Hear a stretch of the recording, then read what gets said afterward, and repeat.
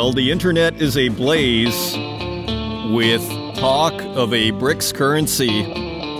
And as I told Jeffrey Christian, I put news in quotes because we still haven't gotten what I consider to be a major news organization on this story. And so right now, what we're left with is an announcement on Russia Today. And the Global Times just put out an article today, and they're seen as basically a tabloid out of China that is sometimes seen as a mouthpiece for the Chinese Communist Party. And hello and welcome to the Northern Miner Podcast. My name is Adrian Pocabelli, where we continue to uncover the story. I feel like a detective here. The story behind the story. The story behind so many of the news stories that we see on CNBC, New York Times. You pick your newspaper of choice, and behind that is often a story of natural resources, which is our bread and butter over here. So turning to the Global Times, and it's in paragraph 3 here of this story titled BRICS in-Person Summit to Focus on Cooperation Expansion. And when we turn to paragraph 3, the expansion of BRICS, a common currency within the bloc and ensuring food and energy security, are among key topics of the agenda per media reports. And that is interesting, per media reports.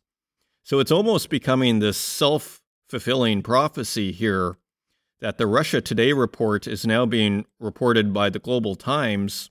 It does raise a few yellow to orange to red flags as far as what is being discussed here. And it sort of makes you also wonder, because people have pretty much run away with the story that it's all over for the US dollar, the euro, and the pound, and every other Western currency, because now there's going to be a gold-backed currency. So that is our topic of conversation. That is the first 15 minutes with Jeffrey Christian and the practicalities of actually doing that. This is something Jeffrey Christian has discussed for a long time. He knows a lot of the history.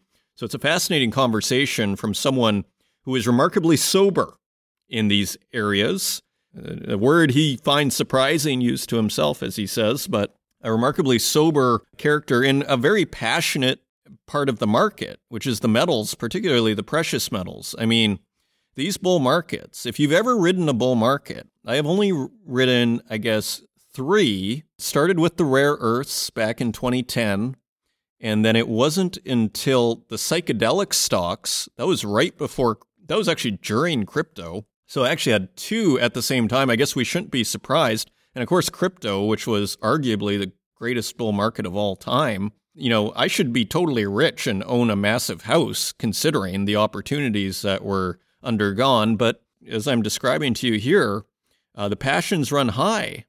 And there is a kind of drunkenness that occurs when you are in these kinds of bull markets. And the metals themselves, particularly gold and silver, have a particularly emotional allure. It's probably part of the reason that they are seen as money. There probably is an irrational component to it. You know, some people say there's no bull market like a gold bull market. I wonder if that's true because, you know, I have been in this business since 2010, 2011, so I haven't really undergone like a multi-year gold bull market.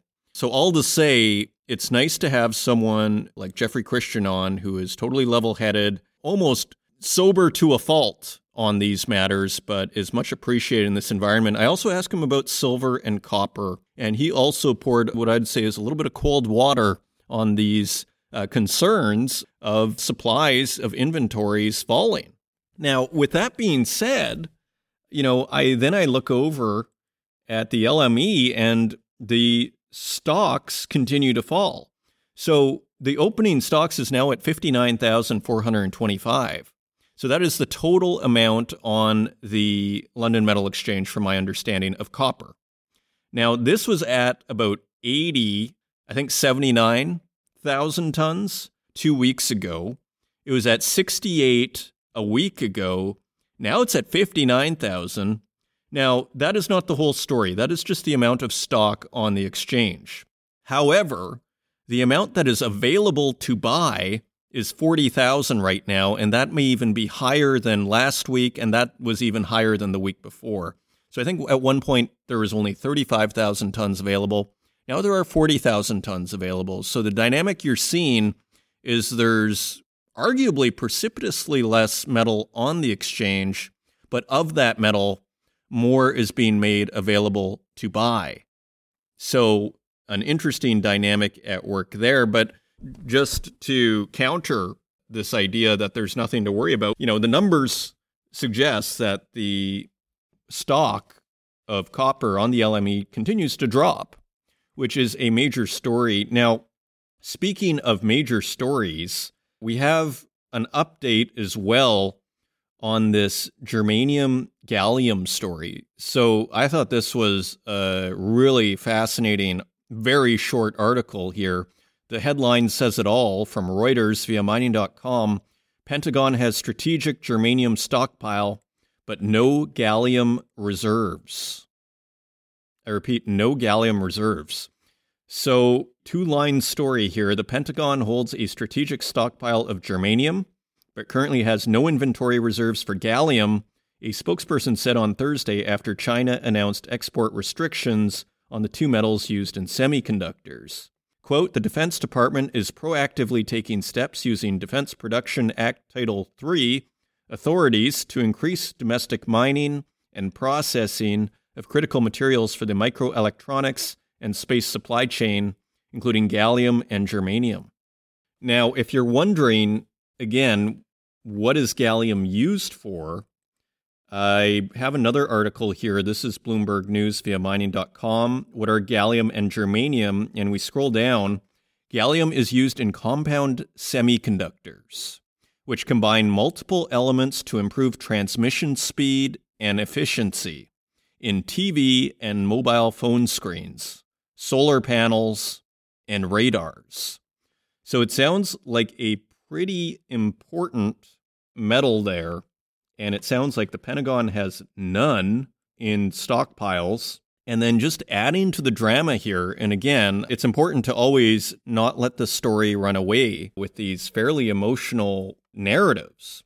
But listen to this. China last year accounted for around 98% of the world's production of low-grade primary gallium, the core feedstock for the gallium supply chain. According to the United States Geological Survey, exports last year were 95 metric tons, up 25% on 2021. So it sounds to me like China produces 98% of the world's production of low-grade primary gallium, the core feedstock for the gallium supply chain. So it sounds like China makes 98% of the gallium at the end of the day, of the primary low-grade gallium that goes into the supply chain. So that is remarkable as well. Now, adding the geopolitical dimension to this, listen to what the Europeans were saying. I guess China barely gave any warning that they were going to cut off this material. They gave like a day warning. So here is a story from Bloomberg. EU pushing China to narrow the scope of metal exports control. And we scroll down to paragraph 4. Xu Zhuiting, spokesperson for the Chinese Ministry of Commerce, said Thursday that the EU and the US were given advance notice of the controls. But people familiar with the matter said EU officials in Beijing were only given a short window, a matter of hours, to report back to their capitals before the official announcement. Officials in Europe found out Monday morning. So, if there was any doubt that China is purposefully squeezing the West with the access to critical resources, I think here we have just more qualitative evidence that they are turning the screws on the West. And I'm kind of back to this theme which we've been discussing for months. If you're China and Russia, do you want to go to war in a kinetic war, as they say? Do you want to go to war with the West with weapons? Or do you want to go to war with economics and simply not giving resources? Again, I call it the perfect crime. It's such a cleaner way of going about it. And it's really just, forcing the other person to make a move. Let's say all the talk on Twitter and YouTube is right, and they do put out a gold convertible or gold-backed currency, and we discussed that in detail with Jeffrey Christian, the difference or the similarity between the two, it does raise questions when you actually go down that rabbit hole, as many people are doing out on Twitter. What is the West's biggest vulnerability? Like, to me, it seems quite clear it is the debts, these enormous debts. So that is where you want to go to war with the West. And what is the biggest weakness of the West? Well, it's lack of development of natural resources. It's ignoring of the mining industry and really disparaging of mining and natural resources. Still, to this day, as we see, with lack of appreciation for the importance of natural resources, that is the great opportunity. It's the obvious approach. That is your leverage. So it seems to me we're just getting more evidence of this strategy. And I remember seeing an article just by memory that a spokesperson for the Chinese Communist government was saying, we're just getting started. Like, this is just the beginning. If you want to keep turning the screws on us, we're going to keep turning the screws on you with these resources. So I think we already knew that, but one thing's to have a theory, another thing's to see actual qualitative evidence for our theories here. So that is also interesting. I mean, other than that, just one more story here. Actually, there's two. There's another important one that doesn't have so much to do with natural resources, but just one more story here that I want to touch just while we're on the topic. Move away from Russian metal saps Indian Chinese stocks in LME system. So this is Reuters, and it says here, traders and consumers scrambling for alternatives to Russian aluminum sparked a drop in available stocks of Indian origin metal in London Metal Exchange approved warehouses to 18% of the total in June, from more than 50% in January. So 18%, this is just what I was discussing with copper. From what I understand of this first line of this story, only 18% of the stocks in June were available, whereas in January, 50% were available. Monday's LME data also showed non-Russian origin copper accounting for a declining share of available stocks, with a proportion of on-warrant copper inventories sourced from China falling to 8% in June from 40% in May. The percentages calculated by Reuters referred to on-warrant stocks or material not earmarked for delivering out. So from what I understand here, copper, there's only 8% of non-Russian copper available on the exchange from 40% available in May. Higher percentages of on-warrant Russian aluminum in LME registered warehouses at 80% compared with 41% in January and 68% in May suggest consumers and traders are avoiding Russian metal even though it is not sanctioned. Well, I guess if they run out of non-Russian metal, they will start to buy it. We closely monitor the levels and flow of Russian metal through our physical network, the LME said in a response to a request for comment. They continue, we note that all metals of Russian origin continue to be consumed by a broad section of the market and will remain vigilant in respect of this matter. So it's just a developing story, as I keep saying here. And then finally, I mean, this one was tweeted out by Jim Rickards, and, this was completely ignored from what I saw in Western media, but the Russians are claiming that the Ukrainians attacked a nuclear power plant, the Smolensk nuclear power plant, with NATO missiles. And, this story here by TASS, TASS, Russian news agency, attack on Smolensk nuclear power plant may be retaliated by strike on nuke facilities in Europe, according to Medvedev. Deputy chairman of the Russian Security Council added that Russia may hit nuclear facilities in Eastern Europe. So Moscow, July 9th, Russia may hit nuclear facilities in Eastern Europe if an attempted attack on the Smolensk nuclear power plant with NATO missiles is confirmed, Deputy Chairman of the Russian Security Council Dmitry Medvedev said on Sunday. Quote, if an attempted attack on the Smolensk nuclear power plant with NATO missiles is confirmed, it will be necessary to look at a scenario of Russia's simultaneous strike on the South Ukrainian nuclear power plant, Rovno nuclear power plant, and Khmelnytsky nuclear power plant, and on nuclear facilities in Eastern Europe. There is nothing to be embarrassed about, he wrote on his Telegram channel. So, considering the nature of the threat here, one would imagine there'd be slightly more press on this, even if it's all just talk. And it brings you back to the markets, doesn't it? I mean, it feels like the stock market has completely ignored the threat of Ukraine. It's priced it out. And often, not always, the markets are right. So maybe there's something to be said for that. But you do wonder, in terms of black swans, it continues to be this conflict in Ukraine that continues to be, I would say the number one candidate for a black swan. So tons to look forward to here. I mean, just a banquet of information here and many more news stories and cutting edge, to the moment commentary from one of the best in the gold business as our feature content with CPM Group managing partner Jeffrey Christian. So a wonderful show ahead of us. Finally, we have a major event coming up in London in October. The Canadian Mining Symposium is returning on October 12th and 13th. And you can simply go to events.northernminer.com if you want to sponsor the event or if you want to reserve a ticket.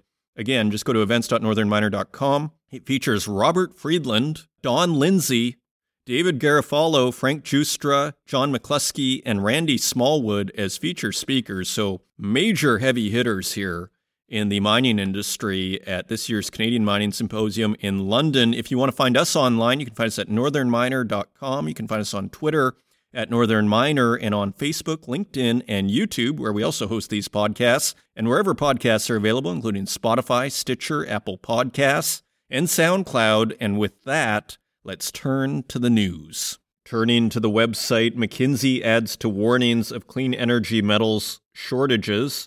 Via mining.com, McKinsey & Co. joined the growing chorus warning that metals considered key to the clean energy transition face shortages in coming years, potentially suppressing the adoption of electric cars, wind turbines, and solar panels. These deficits likely will slow global decarbonization efforts by raising supply chain costs and, consequently, the prices of lower carbon products, McKinsey said in a report released Wednesday. Trafigura Chief Executive Officer Jeremy Weir and Bloomberg NEF have expressed similar concerns. Nickel, necessary for lithium-ion batteries that power electric vehicles, is expected to face shortages of about 10 to 20% by 2030, while dysprosium, a rare earth element commonly used in electric motors, may experience deficits of as much as 70%, McKinsey said. Supplies of copper, lithium, cobalt, iridium, and tin also may be crimped. I mean, lithium, copper, cobalt, iridium, and tin. Nickel. The number of approximately 500 cobalt, copper, lithium, and nickel mines operating today will need to increase by as much as 76% to almost 900 in order to meet demand for batteries, McKinsey analysts wrote. The materials shortage would result in an additional 400 to 600 million tons of greenhouse gas emissions in 2030, the report estimates. That would blow through international plans to limit global temperatures as set out in the Paris Climate Accord. It's interesting. I imagine that factors in all the greenhouse gas emissions that will be emitted by mining all these materials as well. So I assume that's incorporated into this model. And as such, there would still be 400 to 600 million tons more of greenhouse gas emissions. That is my assumption, though. McKinsey recommends investments in mining, refining, and smelting increase to between $3 and $4 trillion by 2030, a 50% annual increase compared with the previous decade. Well, it's a good place to be in the mining industry, if you ask me. If there are $3 to $4 trillion expected in the next 6 years, not a bad place to be. And a column from Reuters, Europe adds aluminum to its critical raw materials list. Well, another kind of obvious thing that probably should have been done a while ago. European Union countries have added aluminum to the list of minerals and metals covered by the Critical Raw Materials Act, the CRMA. The act is a centerpiece of the EU's strategy for ensuring it has the necessary inputs to compete with the United States and China in the global race to decarbonize. The initial omission of aluminum from the CRMA was greeted with outrage from parts of the industry, the Federation of Aluminum Consumers in Europe lambasting EU policymakers for, quote, doing the opposite of what should be done, end quote. The last-minute inclusion of the metal, together with its upstream feeds of bauxite and alumina, attests both to the criticality of aluminum to the green revolution and Europe's increasingly precarious security of supply. So, again, I don't think copper has been added yet, from my understanding. So they might as well just add all of them. I mean, they're going to need them all. And so, not sure what they're waiting for here. Neo Performance starts construction of rare earth magnet plant in Estonia. This is Reuters via mining.com. Neo Performance Materials said on Friday it has started construction of a manufacturing facility in Europe to produce rare earth permanent magnets, which are key for both electric vehicles and wind turbines. And I think you could probably add and military applications. The company said the manufacturing facility in Narva will be near its existing rare earth separation plant in Salame. The development comes at a time when dependence on China for key materials and technologies has become a major issue for Western countries, with some countries ramping up support to boost domestic production of critical minerals, including rare earths. So, a new plant in Estonia. And turning over to Canada, world's biggest nuclear power plant being planned in Canada. So, something for the uranium bulls here. This is Bloomberg News via mining.com. A Canadian utility is starting early work to expand a nuclear plant, potentially building the world's biggest facility as growing demand for clean energy spurs interest in atomic energy. So going in the opposite direction of Germany here, the Ontario government said Wednesday Bruce Power will conduct an environmental assessment of adding as much as 4.8 gigawatts of capacity to its plant in Canada's most populous province. The plant's 8 reactors currently have about 6.2 gigawatts of capacity and supply 30% of the province's power. The expansion would make the site larger than Japan's Kashiwazaki Kariwa plant, the biggest in the world with 7 reactors and more than 8 gigawatts of capacity. And the announcement comes amid growing recognition that carbon-free nuclear power is likely to play an important role in the global battle against climate change. Canada is developing plans to mandate a net zero power grid by 2035, and the Bruce project would be the first conventional nuclear plant in the province in 3 decades. Another utility in the region, Ontario Power Generation, is involved in an effort to develop a new type of advanced reactor. And we have a quote from Todd Smith, Ontario's energy minister, quote, "New nuclear generation is going to be critical to building the clean grid of the future," end quote. Continuing on, Canada opposes commercial seabed mining without environmental assessment regulations. This is Reuters via mining.com. Well, it doesn't sound like an outright ban. It sounds like they want environmental assessments done first. Canada is against commercial seabed mining in international waters without a comprehensive understanding of its environmental impacts and a robust regulatory regime, the federal government said on Monday.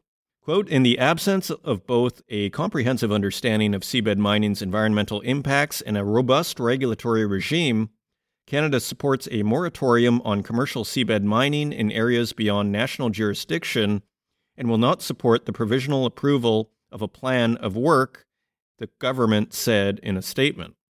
Earlier this year, the Canadian government said it would not allow mining in its domestic ocean seabeds without a, quote, "rigorous regulatory structure," end quote, and that the need for natural resources does not override Ottawa's environmental commitments.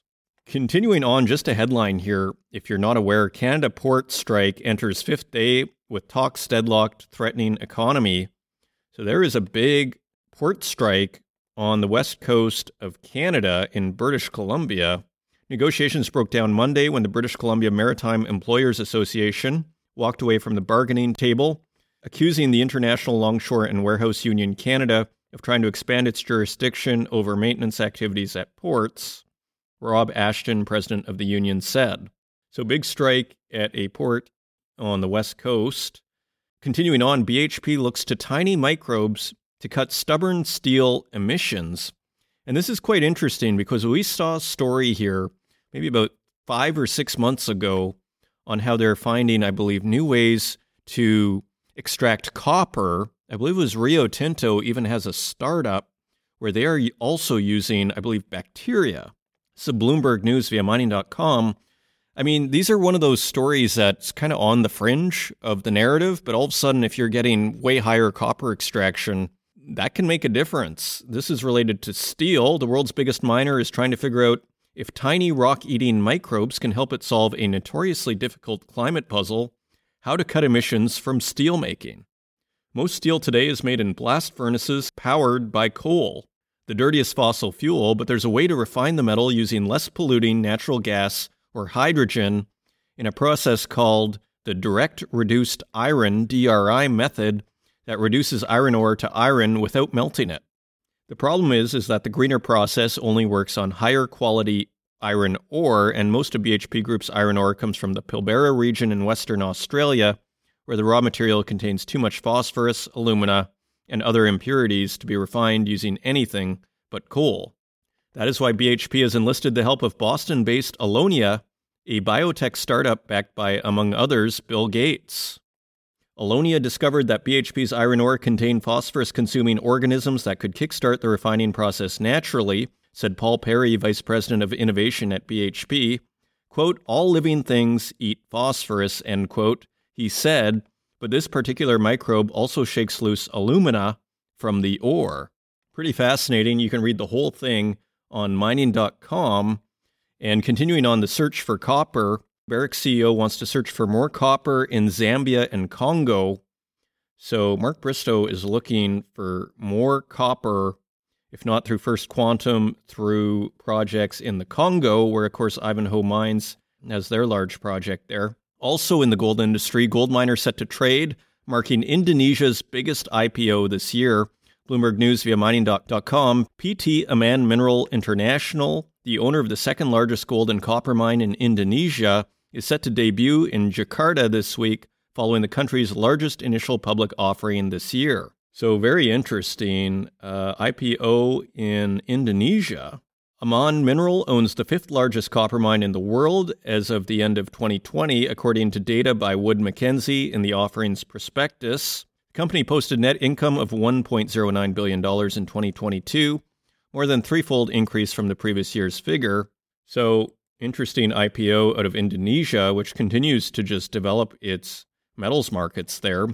And finally, Peru copper production up 35% in May. So again, this is counter to the story that we saw a couple of weeks ago, where Chile, their production has been coming down. Peru's copper is up 35% in May. This is Reuters via mining.com. Copper production in Peru rose nearly 35% in May compared to the same month last year, the country's Ministry of Energy and Mines said on Monday, as Peru fights to hold on to its title as the world number 2 copper producer. Of course, the DRC, the Democratic Republic of Congo, thanks to Ivanhoe Mines, is competing for number 2 now. Production hit 234,781 metric tons in the month, the ministry said in a statement, as miners Cerro Verde, Antamina, and Southern Copper pumped out more of the red metal. The jump was, quote, significant because it helps Peru maintain its status as one of the top producers worldwide, end quote, the ministry added. So they are definitely concerned about losing their spot as number 2. Those are your news stories. Now, let's take a look at metal prices.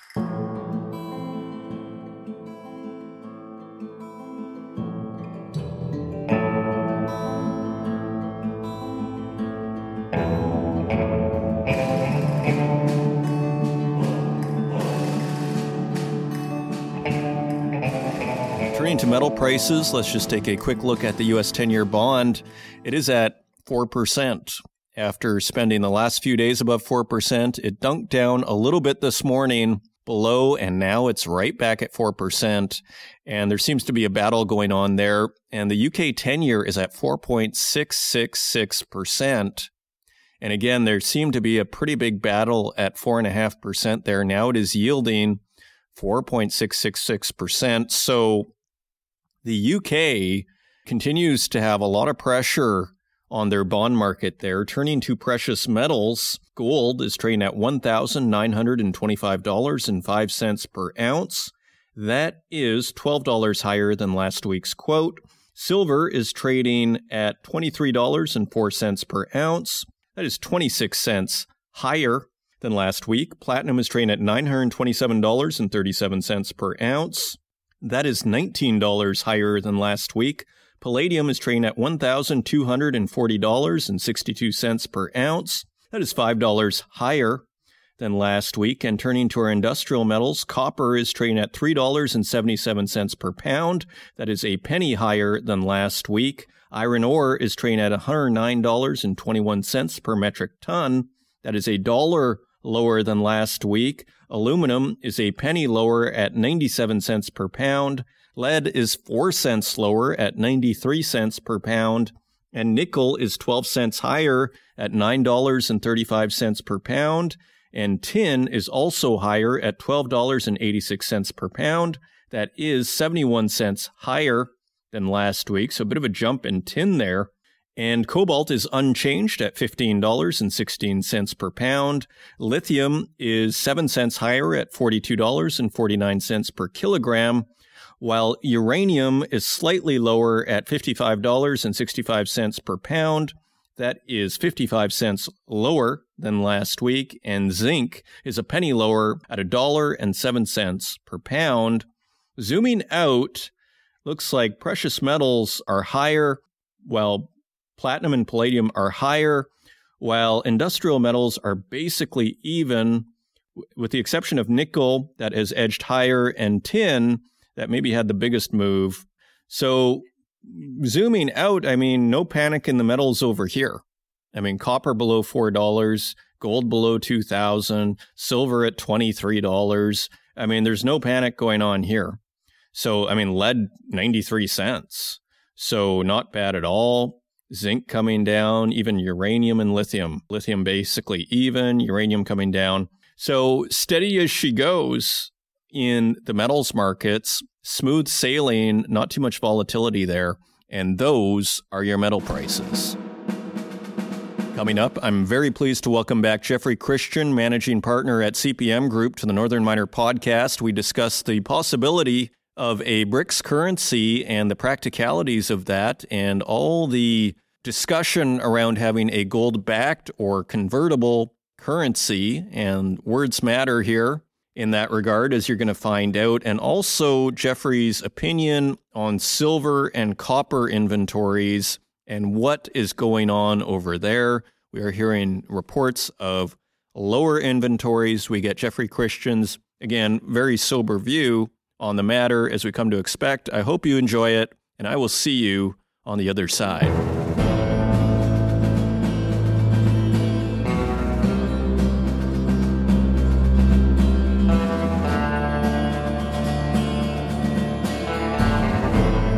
Joining us today, I am very pleased to welcome back Jeffrey Christian, managing partner at CPM Group, back to the Northern Miner podcast. He has given many great interviews here, including on what is going on with the gold in Russia back during the Soviet Union, and many, many more tales over the years now it's turning into. Jeffrey, welcome back to the show. Yeah, it's good to be back. I always enjoy our conversations. Well, the feeling is mutual, and I feel like, sometimes the gold market gets kind of boring, sometimes it gets kind of exciting, and I feel like now is a time when it's starting to get exciting.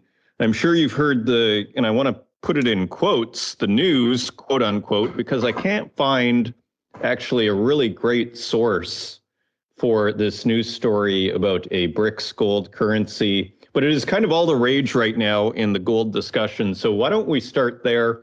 Have you heard of this idea that the BRICS are going to announce in August a gold-backed currency? What are your thoughts on this story? Yeah, there's a lot to unpack there. And you kind of stole my thunder when you said, gee, it's strange that no one's really talking about this. And I think that that's a very telling thing. Let's start with Russia. Putin has talked about how gold, Putin's whole thing, a lot of people think he wants to rebuild the Soviet Union, but he doesn't. He wants to rebuild Tsarist Russia. If you look at, he always has a Tsarist flag behind him, not a Soviet flag. And part of that is a fascination with a gold, not a gold standard, but gold as the currency used, which was the case until really the 19th century. And I'll say an aside here. A lot of people made a lot of commentary when Xi Jinping visited Putin for like 3 days earlier this year. But largely overlooked in the Western commentary was the fact that Putin had drafted various agreements, that he had this vision of she and he signing these agreements in formal ceremonies while she was in Moscow. And she declined to sign all of them. One of them was a long discussed by the Russians idea that the Chinese could finance the creation of gas pipelines from eastern Siberia into China and then buy the gas from Russia.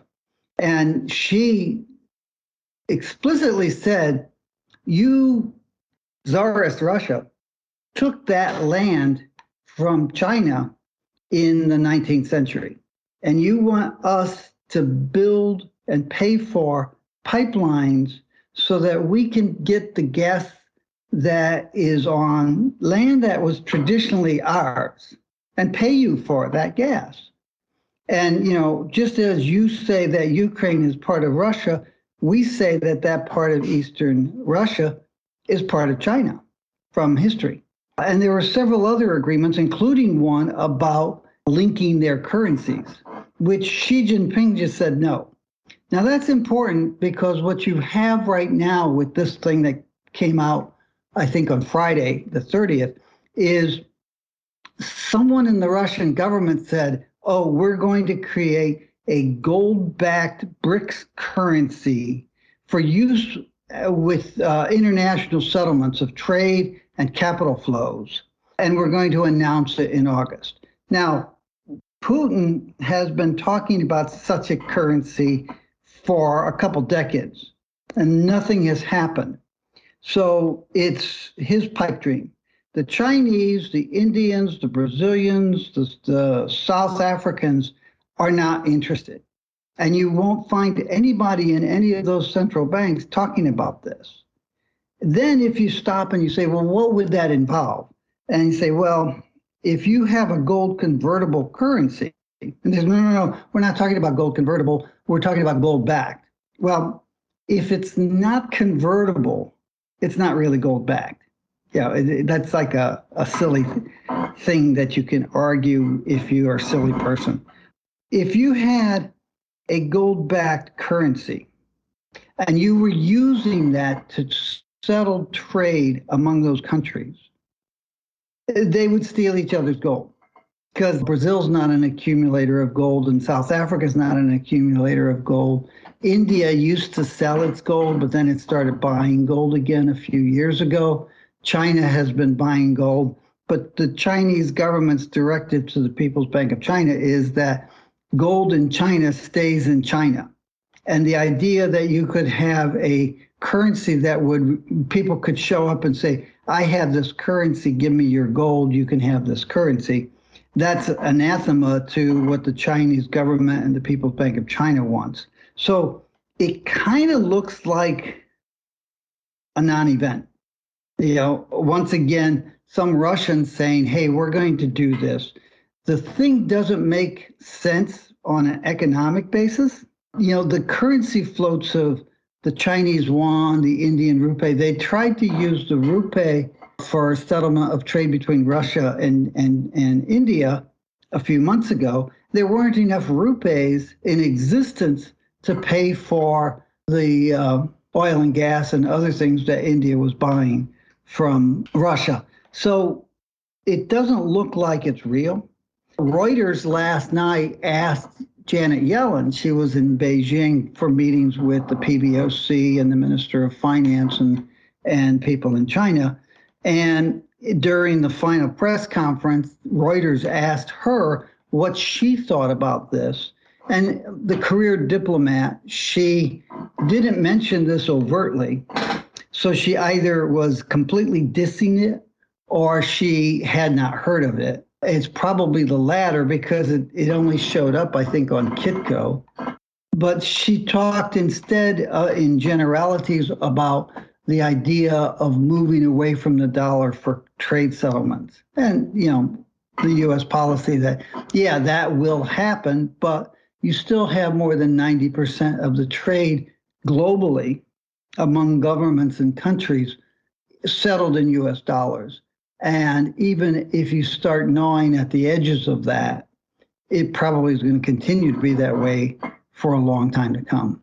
So, it looks like the kind of thing that, some Russian potentate with grandiose ideas about rebuilding Tsarist Russian Empire would say, we're going to do this and we're going to announce it in August. And everybody else is saying, yeah, sort of like the way you announced those trade deals with Xi Jinping when he was in Moscow in the first quarter of this year. It's probably not going to happen, but that won't stop the gold promoters and the gold bugs and the people who hate the U.S. government and hate the U.S. dollar from saying, oh, this is imminent. Well, a fascinating, thorough answer here. And I want to go to the convertibility, because this is something you've brought up before, this idea that, the distinction between a quote unquote gold-backed currency and a convertible currency, and that ultimately that if you have a gold-backed that's not convertible, it's like a car without wheels, if I remember our last conversation. And so my follow-up question, though, is because often you do hear, oh, there's not enough gold. Oh, this isn't possible to do a gold-backed currency. But isn't it true that before 1971, in fact, the US dollar was a gold-backed currency? Before 1971, the dollar was a gold convertible currency. That's what I meant. Yeah. Sorry, a gold, so that you actually could convert it. We went off the gold standard because other countries and other private entities were turning in dollars at the U.S. Treasury at such a rate that, our gold holdings in the U.S. Treasury right now are about 261 million ounces, and they've been unchanged since 1979 or so. They sold some in the late 70s after they got off the gold standard. But I don't want to use the word lost, but I'm going to. There were more than 200 million ounces, I believe, withdrawn from the U.S. Treasury by people who were coming to the Treasury and saying, I have dollars. You say that the dollar is worth $35 per ounce.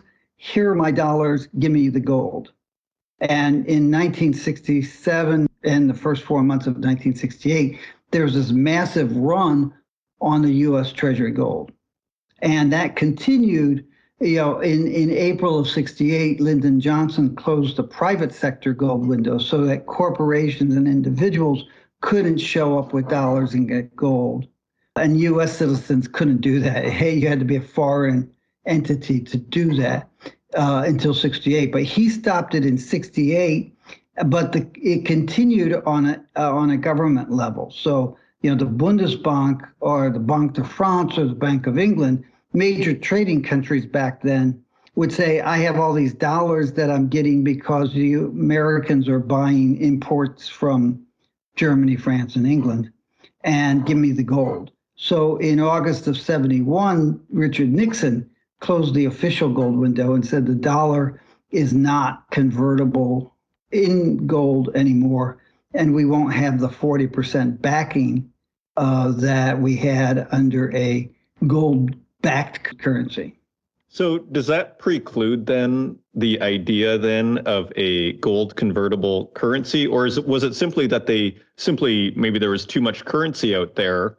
And like, in a sense, it seemed to work before until it didn't, I guess is my point. So, because again, you hear this criticism often that, well, that's just impossible to have a gold convertible currency. But it seems like, in fact, we had a gold convertible currency in the US from, I guess, was it Bretton Woods all the way to the late 60s, at least on a private level. So do you think it's possible, I guess is my question. Well, let me clarify it. We had a gold-backed and gold convertible currency from 1792 until 1971. And other countries had gold convertible currencies at the same time. And the vast majority of transactions up until like the 18th century were actually transacted in gold and silver as opposed to national currencies. So national currencies are relatively new, if you will, although there have been paper currencies going back more than 1,000 years. But the important thing is, you say, is it impossible to have a gold convertible currency or gold-backed currency? It's not impossible, but you have to understand this. There have been thousands of international currency systems over history. Almost all of them were backed by gold, and almost all of them, in fact, no, all of them, except the present system, have collapsed. So the idea that if you back your currency with gold, it becomes protected and bulletproof and it will never collapse and never deteriorate in value is not empirically supported. The evidence is that gold does nothing in terms of giving you currency stability. And in the Bretton Woods period from 1945 through 1971, you had massive devaluations and revaluations of currencies because of the fixed exchange rates that existed. The dollar was convertible to gold at $35, and then other currencies were convertible to the dollar at fixed rates. As the economies outside of the United States recovered from World War II, their currencies should have appreciated, but they were fixed exchange rates. So you'd get this wild currency imbalance until it was so painful that there'd be a massive revaluation or devaluation. And people think back, people who never study history, think that under a gold system, that there was a great deal of currency stability. There was a great deal of currency instability, but because it was all on fixed rates, it was violent. You'd have this situation where the currency would be out of whack with the economic realities, and then there'd be this violent adjustment, and then it would go on for a few more years and then be another violent adjustment. And when we got off the gold standard, and we broke up the Bretton Woods system, which was the dollar's convertible to gold and everything else is convertible to the dollar at fixed rates. We went to first what they called a dirty float and then a full float of the currencies. And the idea was that the currency values can fluctuate on a daily basis, reflecting changes in the economic environment and the comparative economic strength of the different countries. So you got away from these violent ratcheting, economically and financially destructive revaluations and devaluations. And you said, the currencies are going to get revalued and devalued by the market every day. So you could go back. Now, there's another thing, which is that the economy, once we got off of a gold standard, the economies of the world expanded enormously, like, 13-fold or 15-fold. And the financial system has been deregulated and there have been all kinds of innovations. So the idea that you would have enough gold to have a significant, well, I'll use the terms that the People's Bank of China uses. You can have enough gold to have gold play a significant role in the global financial system, but it can't be a large and significant role. It can have a small but significant role in the international currency system.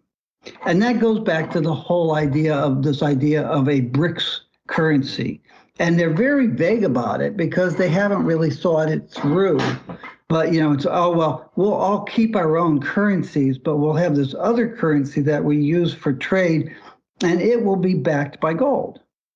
Well, okay, that means that if you're buying oil and gas from Russia, they're going to want to take your gold.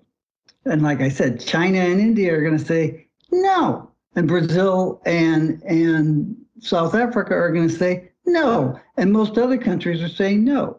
I mean, you do see this now with Russia. The Wagner Group gets paid in gold for defending these different potentates in the Sahel in Africa. They're not taking oil or currencies. They're taking gold payments. And you can look at that and you can look at just the numbers and say, if you had this gold-backed currency and it was gold convertible, all it would be a scam for different countries to shake down the gold reserves of other countries. And again, China and India have no interest in doing that. Well, it's an important point I think you bring up that, even when we had gold-backed or gold convertible currencies, there was still volatility and it didn't solve anything because all of those currencies, apart from the ones that exist right now, are gone. So that's a pretty important point, except for one, which I guess is gold itself, which, as you also pointed out in an earlier conversation, if it walks like a duck and it talks like a duck, then it's a currency. And so just to circle back on that, so you do consider gold a currency? I'd call it a quasi-currency, but yes, it is. It trades like a currency. It trades like a currency. People hold it as a store of value the same way they do currencies. It has many of the functions of a currency.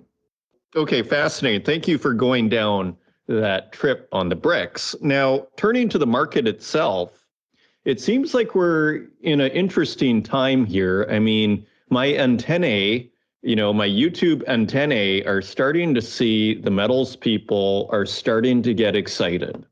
They're starting to get bullish. They're starting to feel like gold is about to lift off here and that things are kind of primed, for the most part here. What is your sense of the gold market right now? What are you seeing from your, particular, privileged vantage point over there? What can you tell us about what's going on in the gold market? Well, I would agree with you for the first 4 months of this year, but I would say that there's a pause in the enthusiasm right now. Now, you have the gold bugs who are always enthusiastic, and they've been talking about, gold's going to $10,000 or $30,000 forever. And they're still enthusiastic, and they're more enthusiastic, and this time it's real, and this time it's really going to happen. And we try to ignore those folks. But we look at mainstream institutional investors, high net worth individuals, family offices, central banks, sovereign wealth funds, pension funds. And what we've seen is really over the last 23 years, you've seen a very slow incremental increase in the willingness to consider gold as a significant, if small, portion of your assets.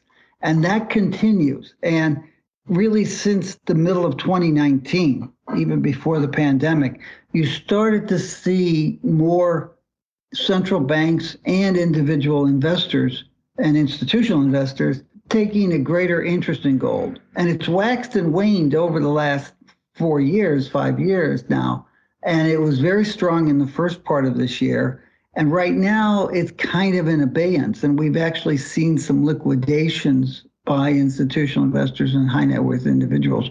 We think that's a seasonal and a cyclical thing.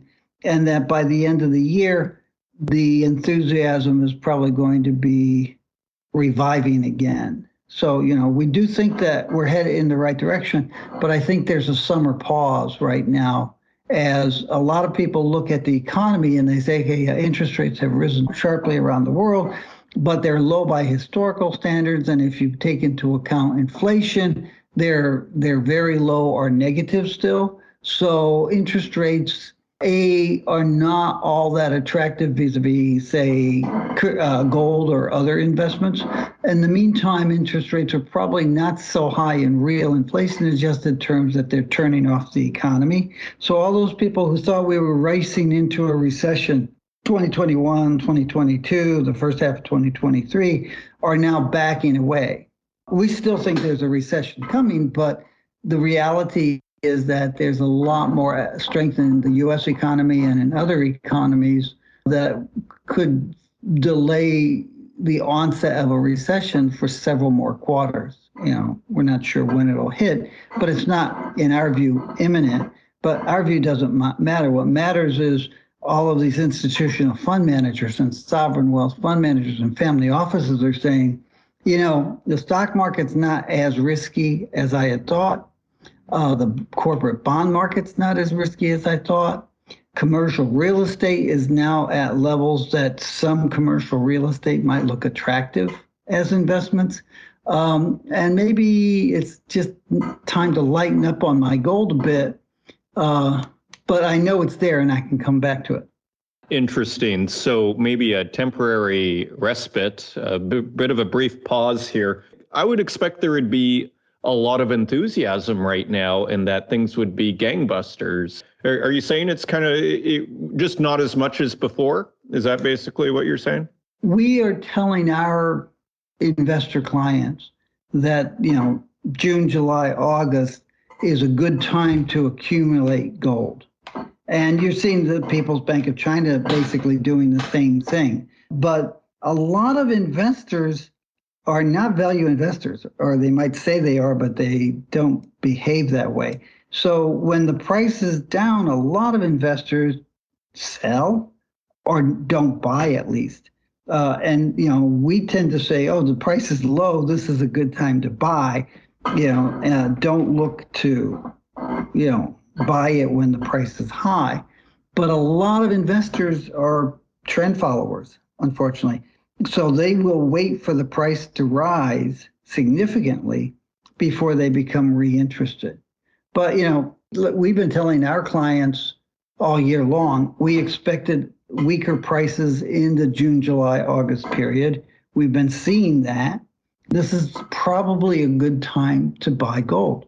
Fascinating. And on silver, I assume you saw that report that was in Bloomberg maybe a week ago, where there's mentioning how silver stocks are getting very low. And we actually had someone on from Global X ETFs last week was discussing how a scarcity of supply and how, these solar panels, actually the new ones are using double the amount of silver, I guess it's silver paste or whatever it is.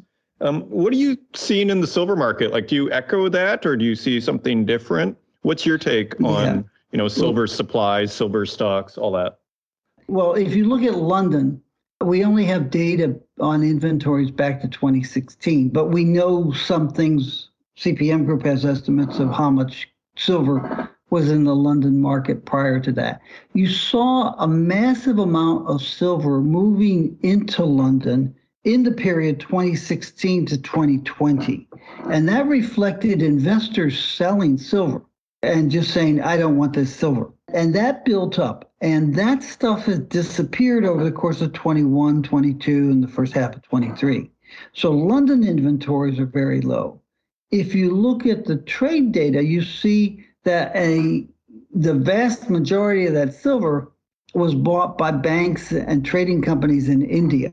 And the Indian trading banks, bullion banks, basically took that silver out of London and moved it first to India, and then a whole bunch of it was sold to other countries, entities in other countries that needed silver, either because they were making solar panels or they're making electronics or they're making jewelry or they wanted it as investments.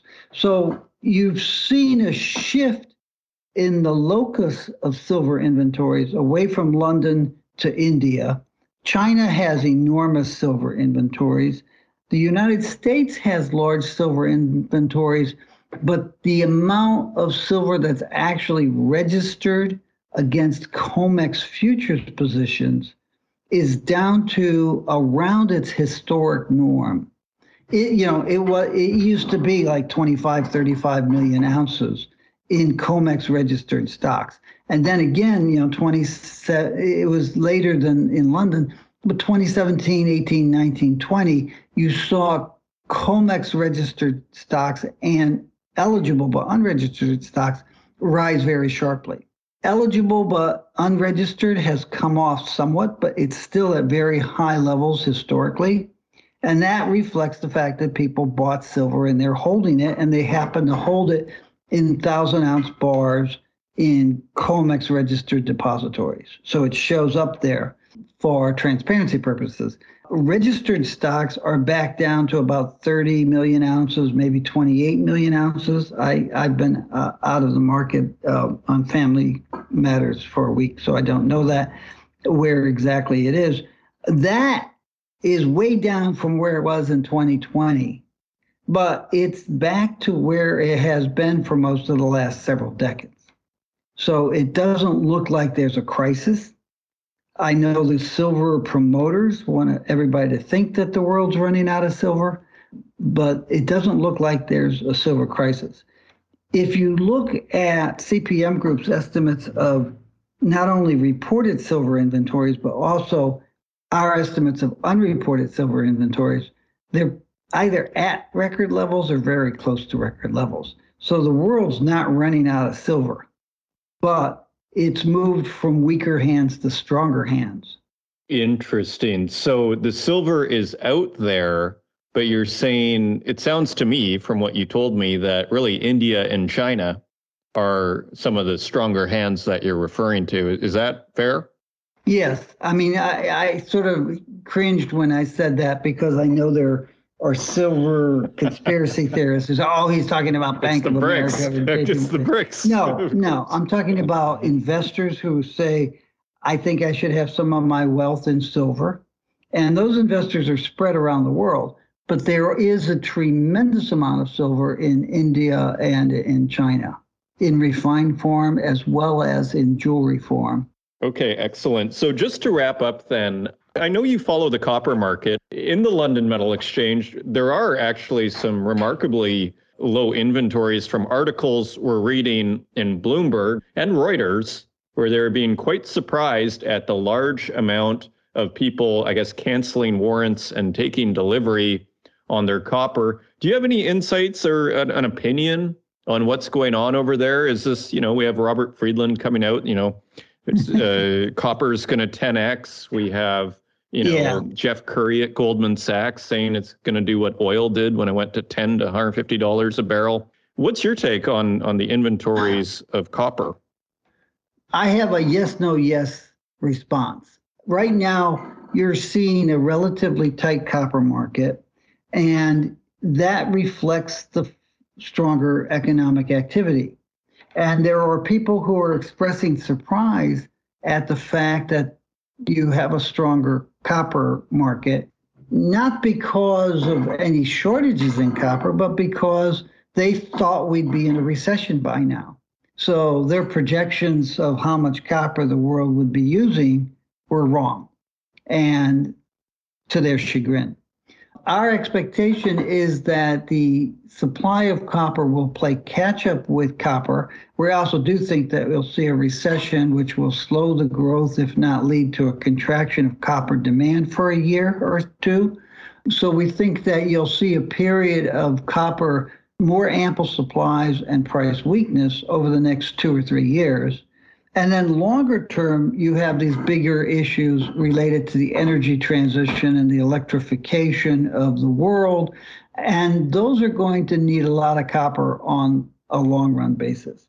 But what you've had over the last year or so is you've had people, and without naming names because you already named them, you have people who have been lumping together the fact that you had short-term strength of copper demand higher than they had expected it would be, and this idea that there's going to be an enormous amount of copper needed soon in the next 5 to 10 years for the energy transition. And they put those two together and they say, therefore, the price of copper has to rise. Well, the copper price will rise because of the short-term tightness, but those long-term prognostications, the copper price will wait to see reality before the copper price gets pushed too much higher. Well, we always appreciate the sober perspective here. And as we know, the passions can run deep in the metals markets for whatever reason. So do you have any closing thoughts for us? Any just, some perspective here for investors, metals investors that are listening here? Just any general thoughts about the markets and everything? Well, the first thing is, I guess it's a sad state of the world if I'm the sober one. But having just spent some time with my old high school and grade school friends, they would be shocked to hear that. But I think that, what it really comes down to is you have to have a sober, realistic view of what's going on. I mean, if you look at the energy transition, it is occurring, but it's going to be much slower in some sectors like electric vehicles and electricity production than people seem to think right now. So you really have to have a realistic view, and you have to sort of say, okay, we can have these scenarios like what if everybody got ethical and started cleaning up their carbon footprints. But you have to also say, but that's probably not going to happen because that's not the way humans behave, unfortunately. So let's have a realistic view, which is what's happened over the last 10 years and to what extent are the trends of the last 10 years likely to continue for the next 10 years. And then you have a much less bullish, you still have a bullish outlook for gold, silver, and copper, but it's a lot less bullish than if you're overly enthusiastic about the world finding its moral compass. Fascinating as ever. Jeffrey Christian, managing partner at CPM Group, thank you for joining us on the Northern Miner podcast. Thanks once again to Jeffrey Christian for a comprehensive assessment of gold, silver, and copper, which, if you have an idea of what's going on there, really helps untangle much of what's going on out there. Definitely major pieces of the puzzle here. So do not delay as far as planning your trip to London for the Canadian Mining Symposium. It's taking place on October 12th and 13th in London, England. Just go to events.northernminer.com to reserve your spot or to sponsor the event. If you want to help out the podcast, please leave us a review in the Apple Podcasts directory. Share it with your friends. And until next week, take care.